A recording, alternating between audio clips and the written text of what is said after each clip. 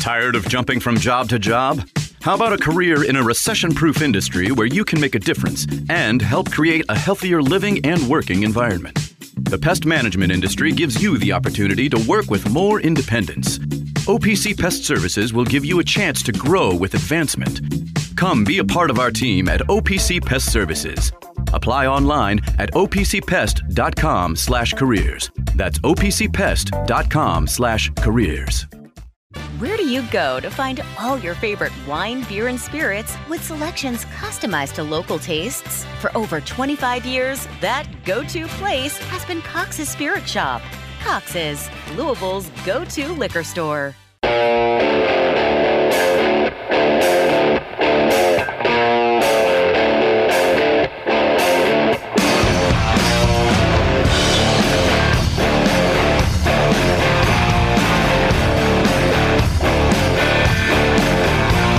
Drive, presented by Fitness Market, right here on 93.9 The Ville. Now, here's Mark Ennis. And Biggest Biscuit, also known as Dave Skull.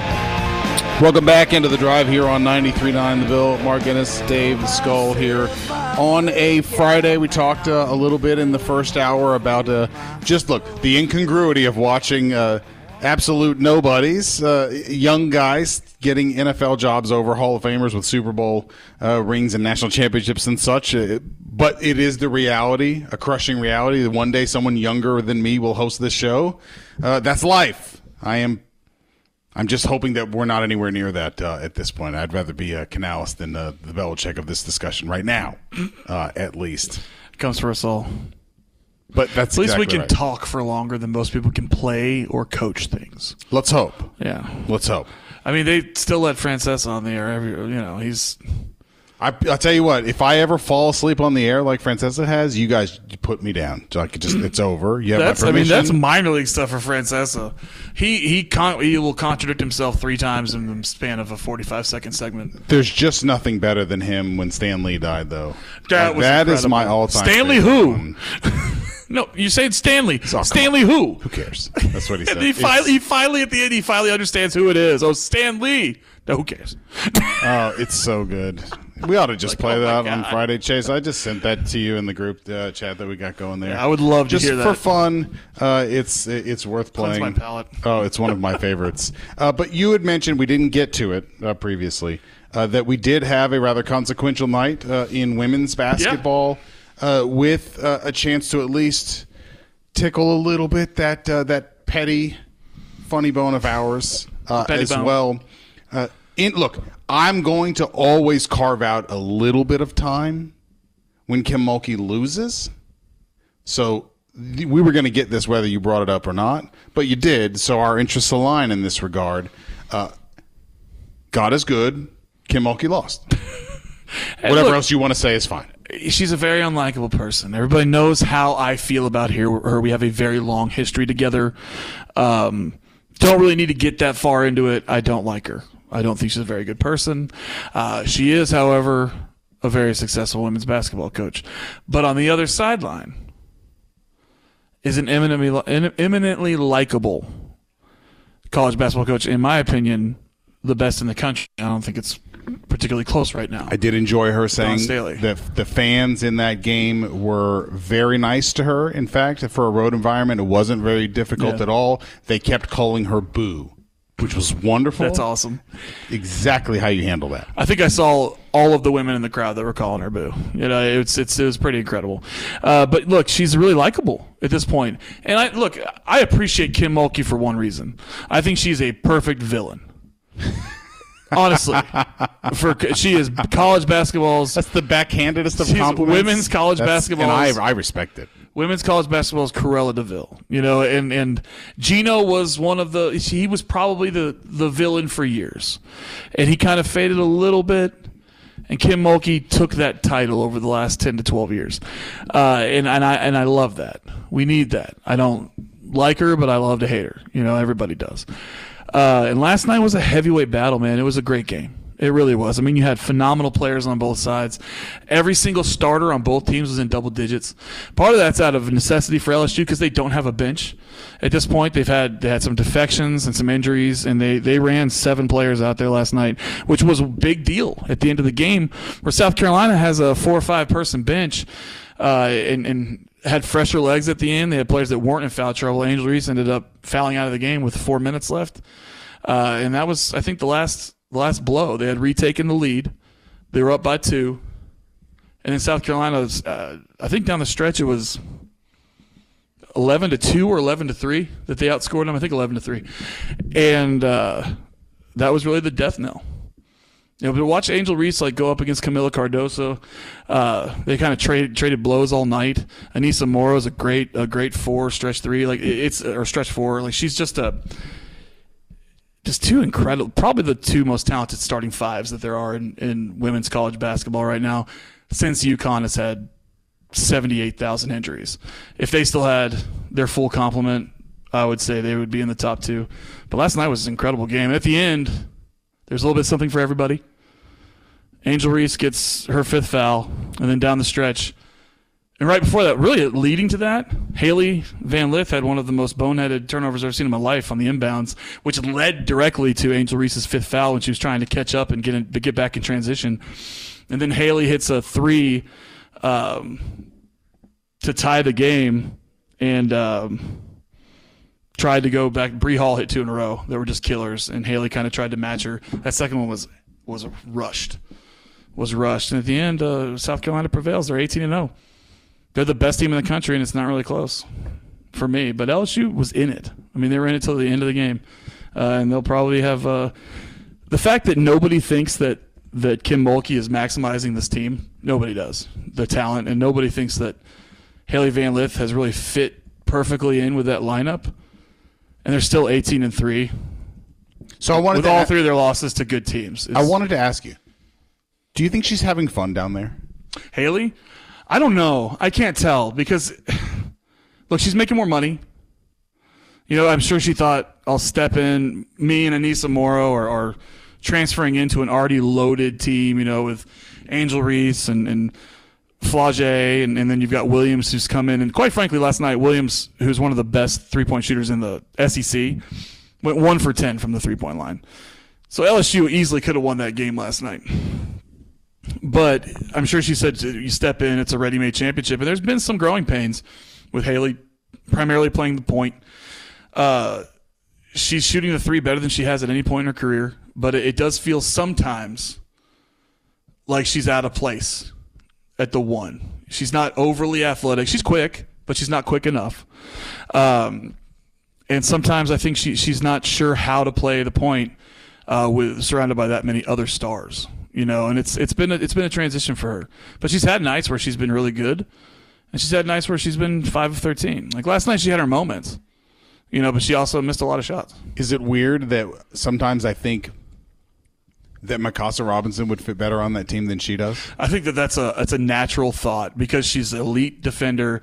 She was so good running the point last year and pushing Haley off ball.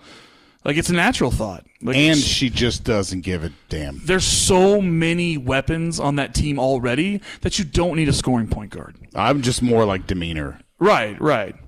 But you really don't. You know what I'm right. saying? Like, style of play. You don't need a scoring point guard on that team. And she might be better off with the chemistry having a pass first, you know, table setter than somebody who sometimes hunts her own shot. But it's been interesting to watch. They're going to make noise.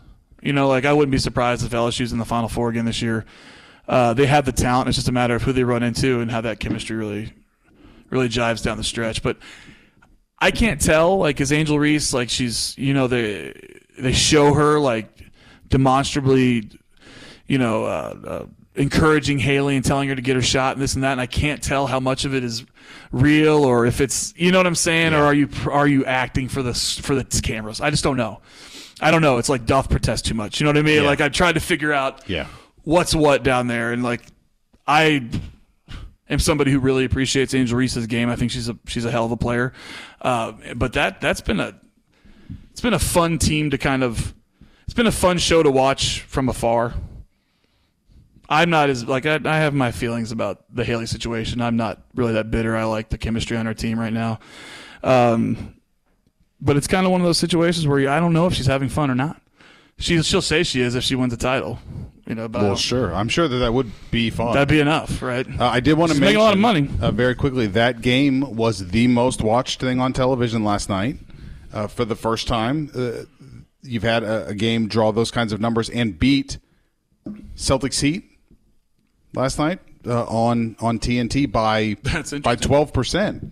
So the rate we've had, it's the second largest rated women's basketball game all year. We had Ohio State on NBC, but like the ratings for these things continue to grow. It's one of the reasons that all of a sudden, when we were talking about Louisville and the budget and Josh, like women's sports are. Several of them are beginning to grow to such a place that they are becoming revenue helpers. Yeah. If they're not revenue producing necessarily, they're blunting losses in places all over the place.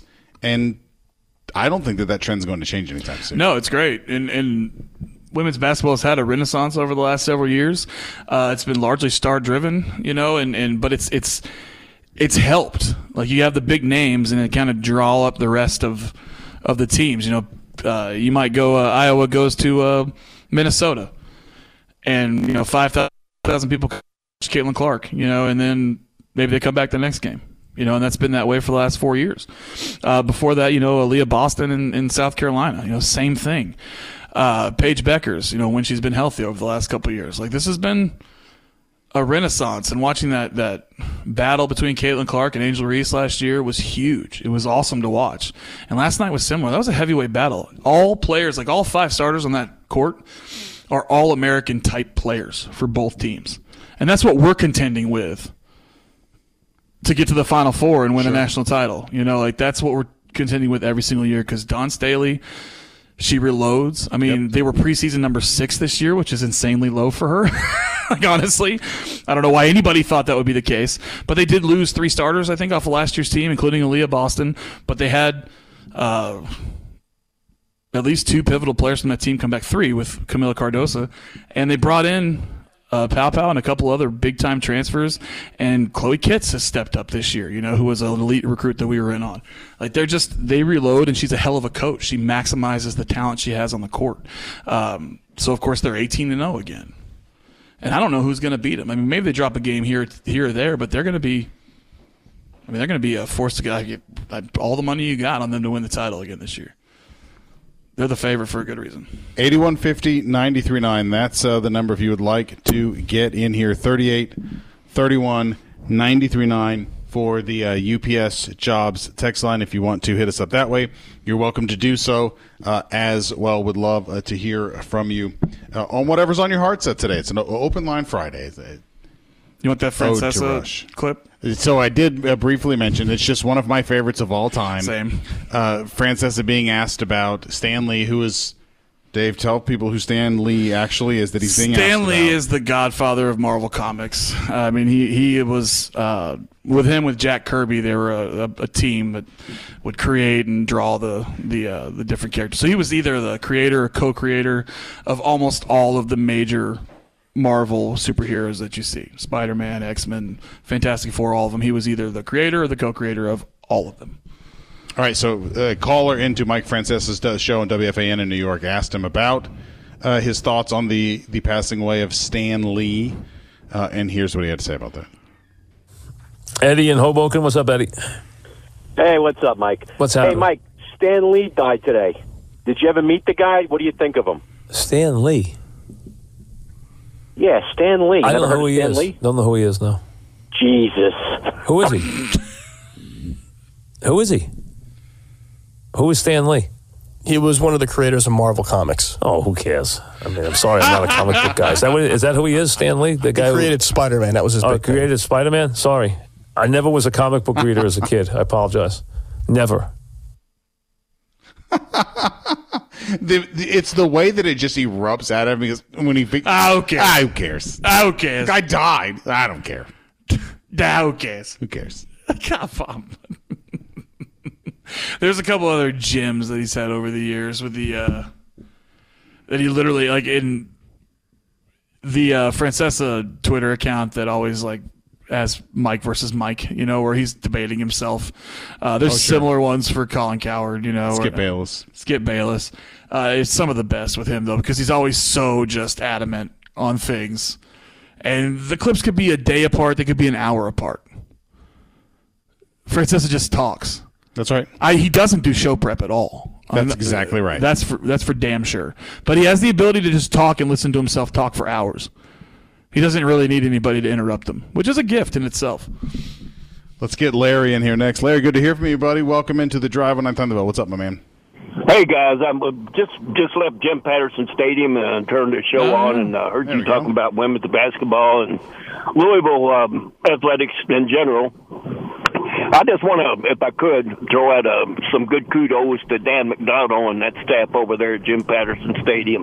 That man's been here for 17 years, done a great job, never has left. He needs some facilities. I know Josh Hurd has got a lot on his mind right now, but I just hope that he recognizes Dan McDonald, like I said, what the job he's doing over there. We need to keep that guy, and sooner or later, I think he's going to bring home a World Series win for us. But what I'm mainly called about, this is for you, Mr. Biscuit. I know we are really doing a great job in the portal, and we have for the last 2 years with Brom. In your opinion, I'm going to hang up and listen. Which position do you think we've improved the most for this year's portal, and give me an early prediction on wins next year. Thanks, guys. Talk to you later. Bye. There, you got that? Yeah. No, I think tight end is where we've improved the most right now. I think there's been improvements at several different position groups, and some of there's been kind of a like-for-like replacement. And I think that that offensive line right now is – I'm very happy and intrigued with the additions. I'm just curious to see how it's going to shake out. And I can only tell you maybe who I'm confident with who 2 or 3 of the starters are going to be. But that could even change, honestly. And we got to see where Renato Brown is, when he gets back in here and where Lance Robinson fits in with everybody, because by all accounts he would have been probably seeing a lot of snaps last year if he'd been healthy. But yeah, at that point I'm not entirely sure how to rank them.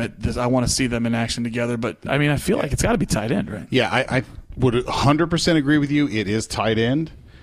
Because your goal, in particular because of the starting point, where I think those guys deserve credit for the fact that they were functional by the end of the year. By the end of the year, you know what they were? They were Jalen Withers playing center as a freshman. That's what they were as a redshirt freshman. That's what they were by the end of the year. They were fine, but no one was afraid of them.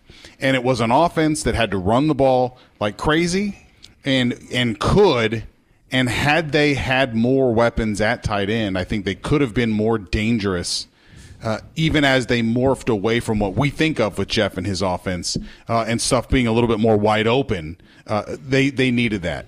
And I think the return of Jamari Johnson for a second season and the guys that they are bringing in via the transfer portal, with Skinner coming from Miami, and Mark Redmond. And Redmond coming in from San Diego State, and the signee, the 4-star kid out of Ohio, Mesmer, and Isaiah Cummings.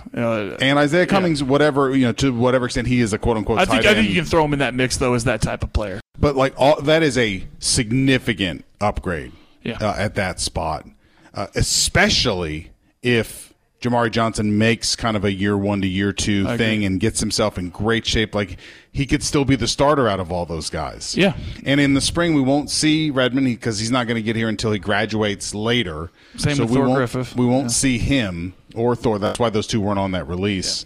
Yeah. They came out about the players that are arriving mid-year. But that, to me, is 100%. That is the position where they did the most good for themselves for next year's team. And I think you could add defensive line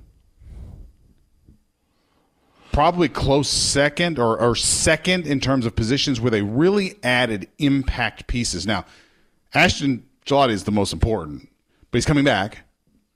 I almost feel like we added him through the transfer portal. Yeah, in a sense. Yeah. Because everybody assumed he was an NFL, right.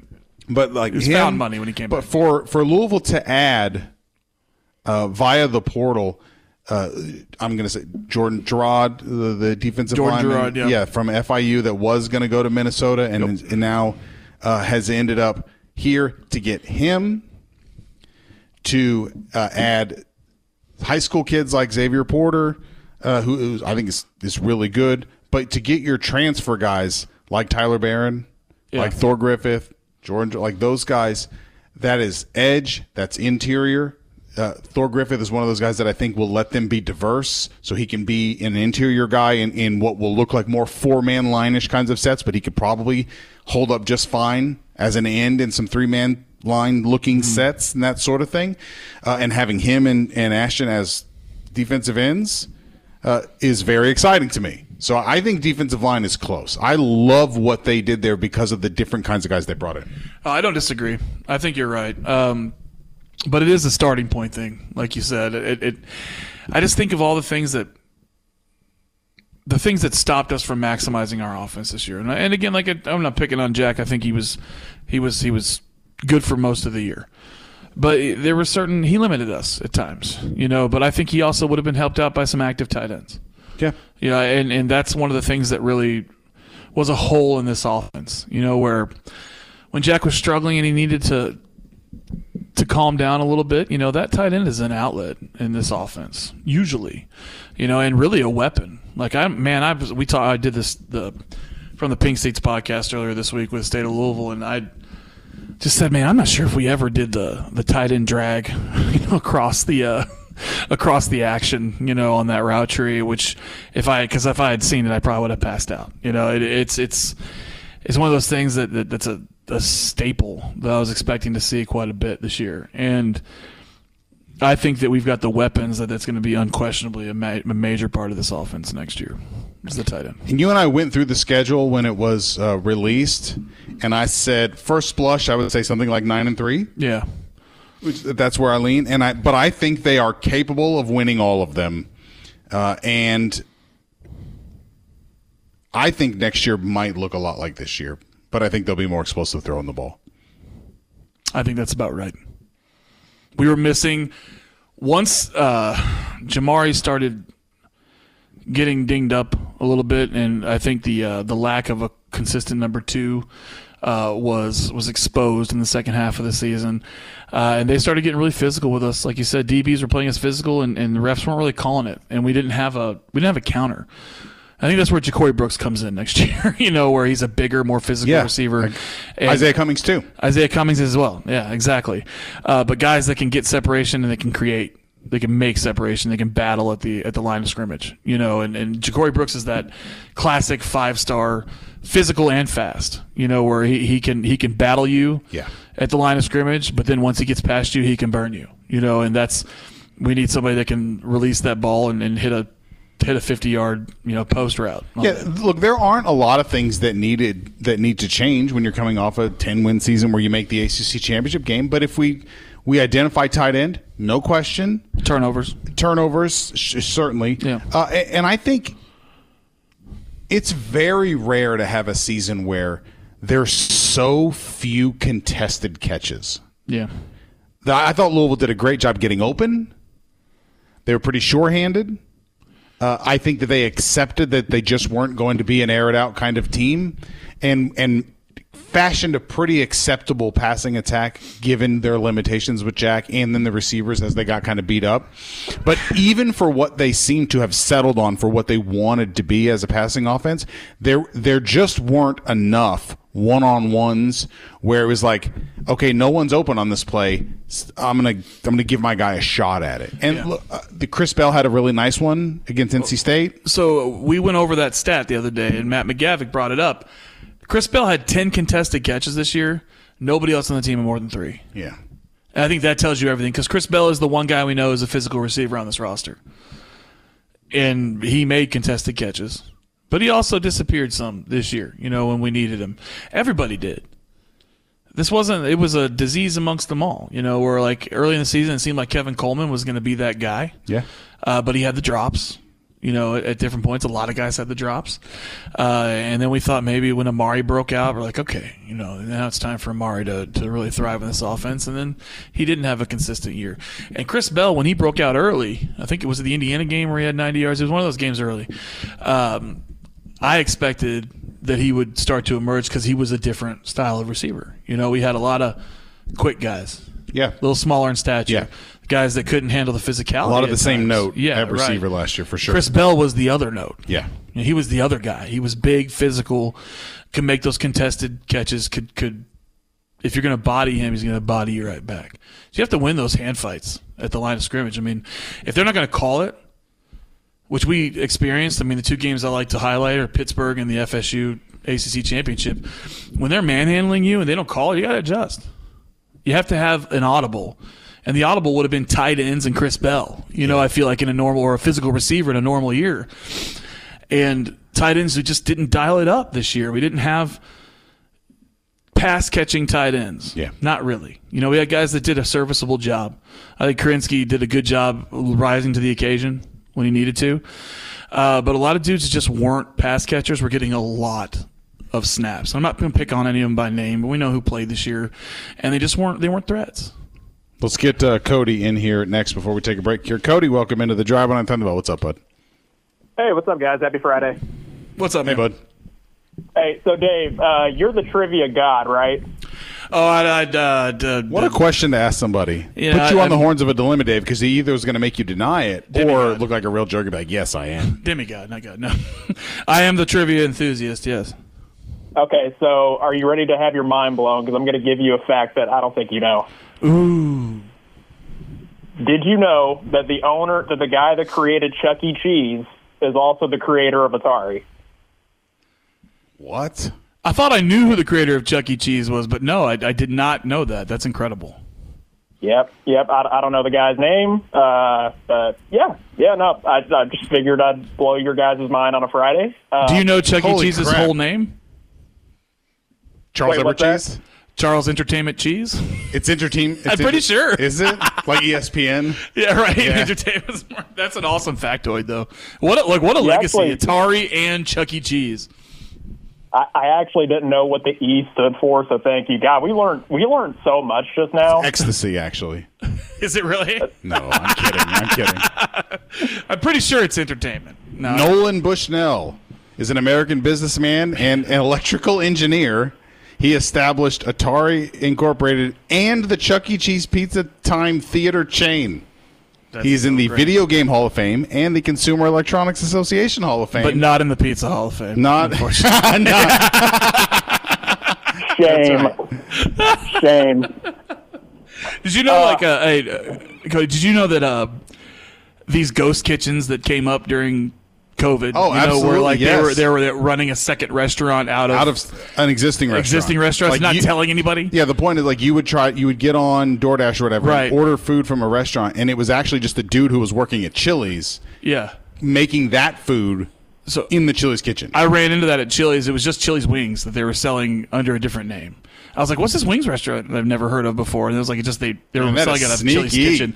Chuck E. Cheese did that.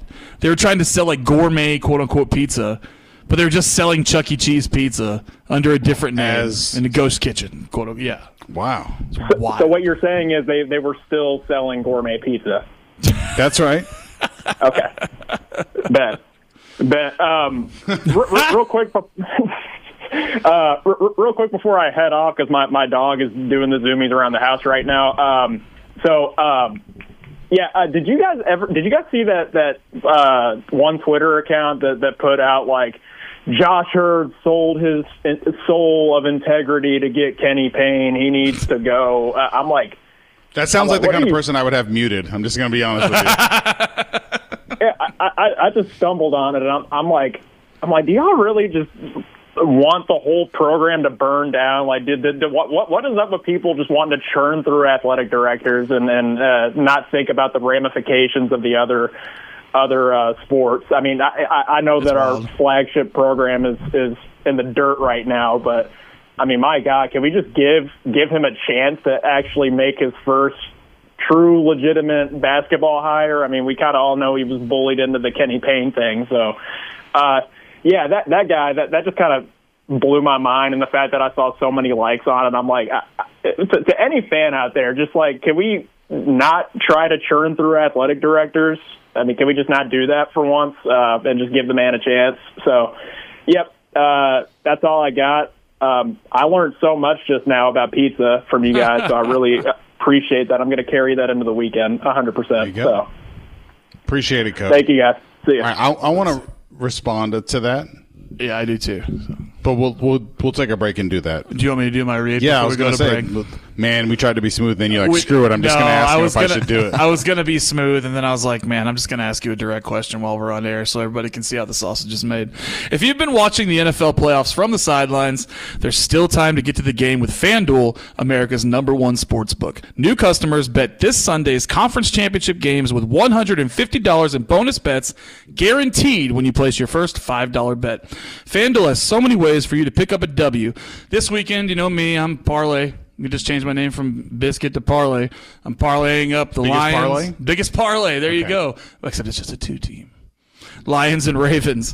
So if you want to follow my picks, go to FanDuel right now. Get started with $150 in bonus bets guaranteed when you place your first $5 bet. Just visit FanDuel.com/biscuit to join today. That's FanDuel.com/biscuit. Make every moment more with FanDuel, an official sportsbook partner of the NFL.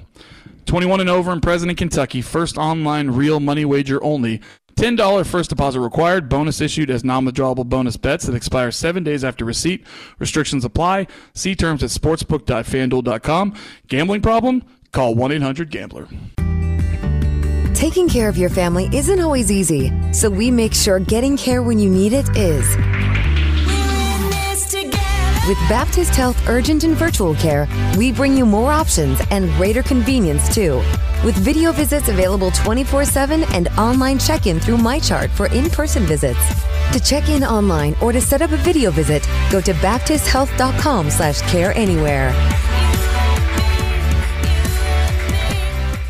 When it's time to replace your heating and air system, we know people want options. That's why you'll always get a free second opinion with BJ Heating and Cooling. Plus, for a limited time, get 0% financing for 60 months on a new Bryant system. Call the experts you can trust at BJ Heating and Cooling.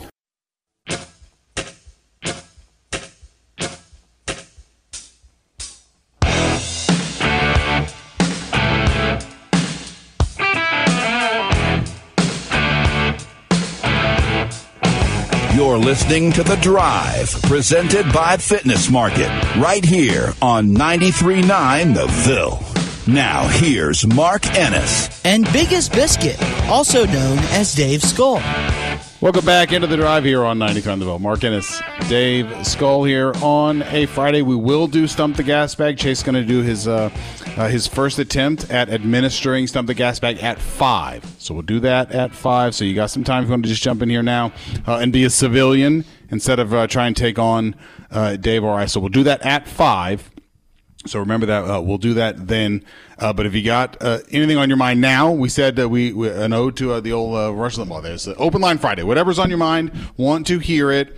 We got the Cody called in and asked for that. What did we make about tweets like that are super critical of Josh? And he mentioned the one Mike Hughes tweeted, which is elevated in its rhetoric.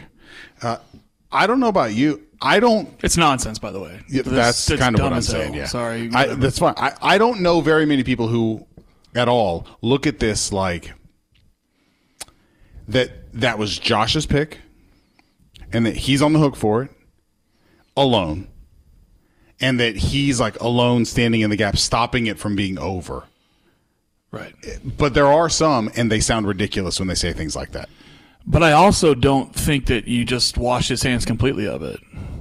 That's the thing, is that it's somewhere in the middle where, yeah, I think there were a lot of factors as to why Kenny Payne's the head coach. I don't think it was just we have their pick of the litter, and Kenny Payne's the best candidate, bar none, for this job. We had extreme financial limitations last time around.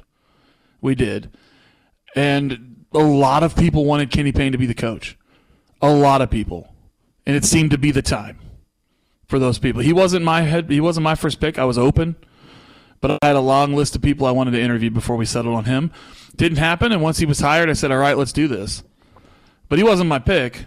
I prefer to coach with experience, but I don't think this was Josh Heird's decision alone. They did hire a search firm, which I have my opinions on personally. And he was an interim at the time. He was an interim. Sorry. He was still the interim. Josh was the interim, yes. At this point, he's fully empowered. He's the AD. Yeah, I was a little confused by it. Yes, Josh was the interim. At this is going to be a different set of circumstances this time around. And that's not me saying, like, I don't think you can just look at him and wash his hands of this hire at all, like, completely. He has his hand in it. He was he was one of the people that had final say. Now he's got he's got a job to do. And he better nail the next hire or he will wear both in most people's minds.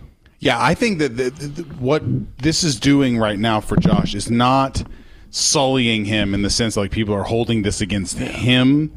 But what it is doing is, I think, totally eroding any room for error here. Like the margin for error with the next one, that is the one place where I think Josh is going to have to pay for this part, is that the next one can't be mid. It can't be. Like he can't even be a little better than this. Like the next one has to nail it. And I'm somebody who gives him credit where he should get credit, which is he is doing a phenomenal job with the rest of the athletic department.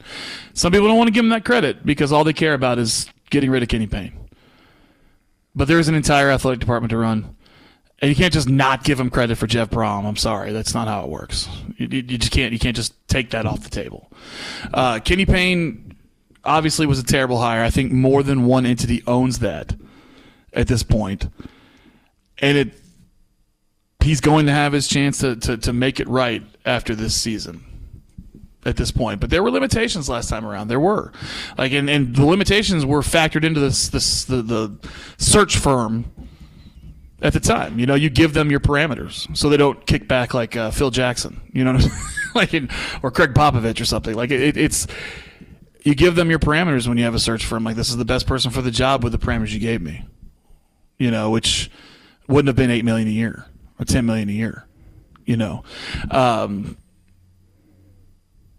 We aren't going to have as many limitations this time, and he better knock this one out of the park, which I think. When given an opportunity, I think he will. But everybody wants somebody to burn for this. That's a natural instinct for most people. Is when you see something, you want somebody to be held accountable. Like we talk about accountability all the time. And you want to see somebody burn for something this egregious, which this feels like one of the worst college basketball hires in Power 5 history. Well, you're right about this. You know things have gone badly when it's like, not only do I want this to be over, somebody needs to pay. Yeah. Right. Like I want somebody's head too. Like it's not enough that you're going to fire him. You know, somebody's got to. You know, I want retribution. Yeah, head's got to roll. Period. And that's what you hear from all these people with the soldier soul to the devil rhetoric. Is just that's the kind of stuff just makes me all right. You're not a serious person. That's right. Let's just cast you aside. It was a bad hire. You know, and it's the type of hire that'll get people fired if it was solely your work. I think it was the work of many. And this time around, if he makes even a mid hire, he'll wear both, like I said. That's right. And it is the type, if he makes a bad hire this time, it's the type of thing that gets you fired. But he is running a really tight ship everywhere else and doing a great job. And it sucks that this is the only thing that defines his era right now, but it's just how it is because it's our flagship program. For now. I mean, if football keeps killing it and basketball is in purgatory, it may change at some point. 8150-939. That is the number if you'd like to get in here. 38-31-1. 93.9 for the UPS Jobs text line. The other thing I would add to that before we get to the phones here is I also equally disagree with the idea that he's just like fiddling while Rome burns. Right, that he's just like sort of sitting back there, Josh is. And in the fact that he's not firing Kenny today means he doesn't care or he's complicit in all of this. Because firing Kenny, which is something I've said, they would have been justified in doing so multiple times. Most recently, after the year one comments. Yeah. So it's not about me being opposed to that. I'm saying that's only the beginning of fixing the problem. And so often what bothers me is you see people talk about that as if that just fixes everything. And it's really would just be the beginning. And I'm not saying there's no value in it. If they did it today, I would understand. And it would be the first step, but that's all it would be. Nothing's getting solved this season. I agree. Although I still would have liked to see it happen after Kentucky. Sure, I understand. I think certain things, you stop the conversation, you change the conversation. And that's the having the same thing happen over and over again, and having to talk about the same thing over and over again is part of what's eroding this fan base. And we're on the last nerve, because we keep having to have the same conversations. If you fire him, you at least changed it, and we can move on. Now, albeit slowly, it probably wouldn't improve this season, right? But you might get a few more fans in the stadium, in the arena, a couple more. Yeah, you might. But that doesn't fix it. And you're not saying that. It at least changes the conversation, changes the vibe around the program a little bit. Let's get Jerry in here. Jerry, thanks for waiting, buddy. Welcome into the Driving on Thunderbolt. What's up? Hey, guys. Back to football. I had heard that the people were concerned that this year's football schedule is tougher than last year's. I kind of disagree. Do you have a couple minutes? I kind of broke them down game by game. Go ahead. Go for it. Okay. The 24-game Jacksonville State, that's better than the 23 Murray State, so there's one for 24. The 23-game at Indiana, at Indianapolis, playing Indiana, over 24 Austin Peay, that's 23. Then we have 7 games here, and again, I kind of got these, I didn't get them in order, but in 23, we played at Atlanta, played Georgia Tech. Well, this year we're playing Georgia Tech at home, so the 23 schedule was tougher. 24, we're at Boston College this year. Last year we were Boston College at home, so 24 is tougher. 24 at Notre Dame rather than Notre Dame at home, agreed, 24. 24 at Kentucky rather than Kentucky at home, 24. 23, we were at Miami and won. And this year we had Miami at home, so 23, Miami. 23, we were at Pitt. Well, 24, Pittsburgh's here, so 23 better. 24, we're at Virginia rather than 23, Virginia here, so 24 is better. And then 23, I think Virginia Tech would be better than 24 Stanford, so that's one for 23. Now, these next two were pretty close to call, but I gave them both to 23. 23, we played Duke here at home, and we have SMU here at home. SMU, it's a good ball club. They played well last year, but I think Duke was better than SMU. And then my last one is kind of I'm sure this is pretty up in the air, but 23, we played at NC State. Tough game. Didn't play particularly well, but we won. Well, 24 at Clemson. Well, Clemson came on strong, but they're still, I don't think they're the Clemson of old. I'll give the nod to the 23 NC State game. So with that all being said, it looks to me like we had 7 tougher games in 23, and we have 5 tougher games in 24. So using that logic, if you want to call it, and again, these are my opinions, of course. I've seen all the games, went to most of them. I think this year's schedule is easier than last year's.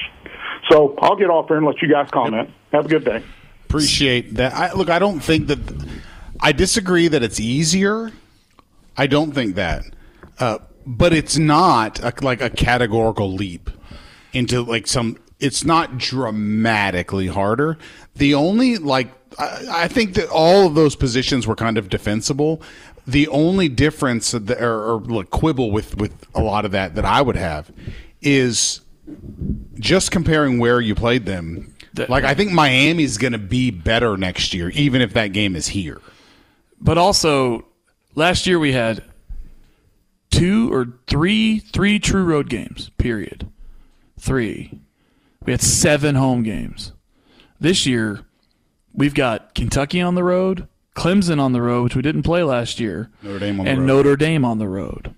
Those 3 road games are demonstrably harder than any road games we had last year. And Miami on the road was our hardest road game, right? Jacksonville State is better than Indiana. Okay.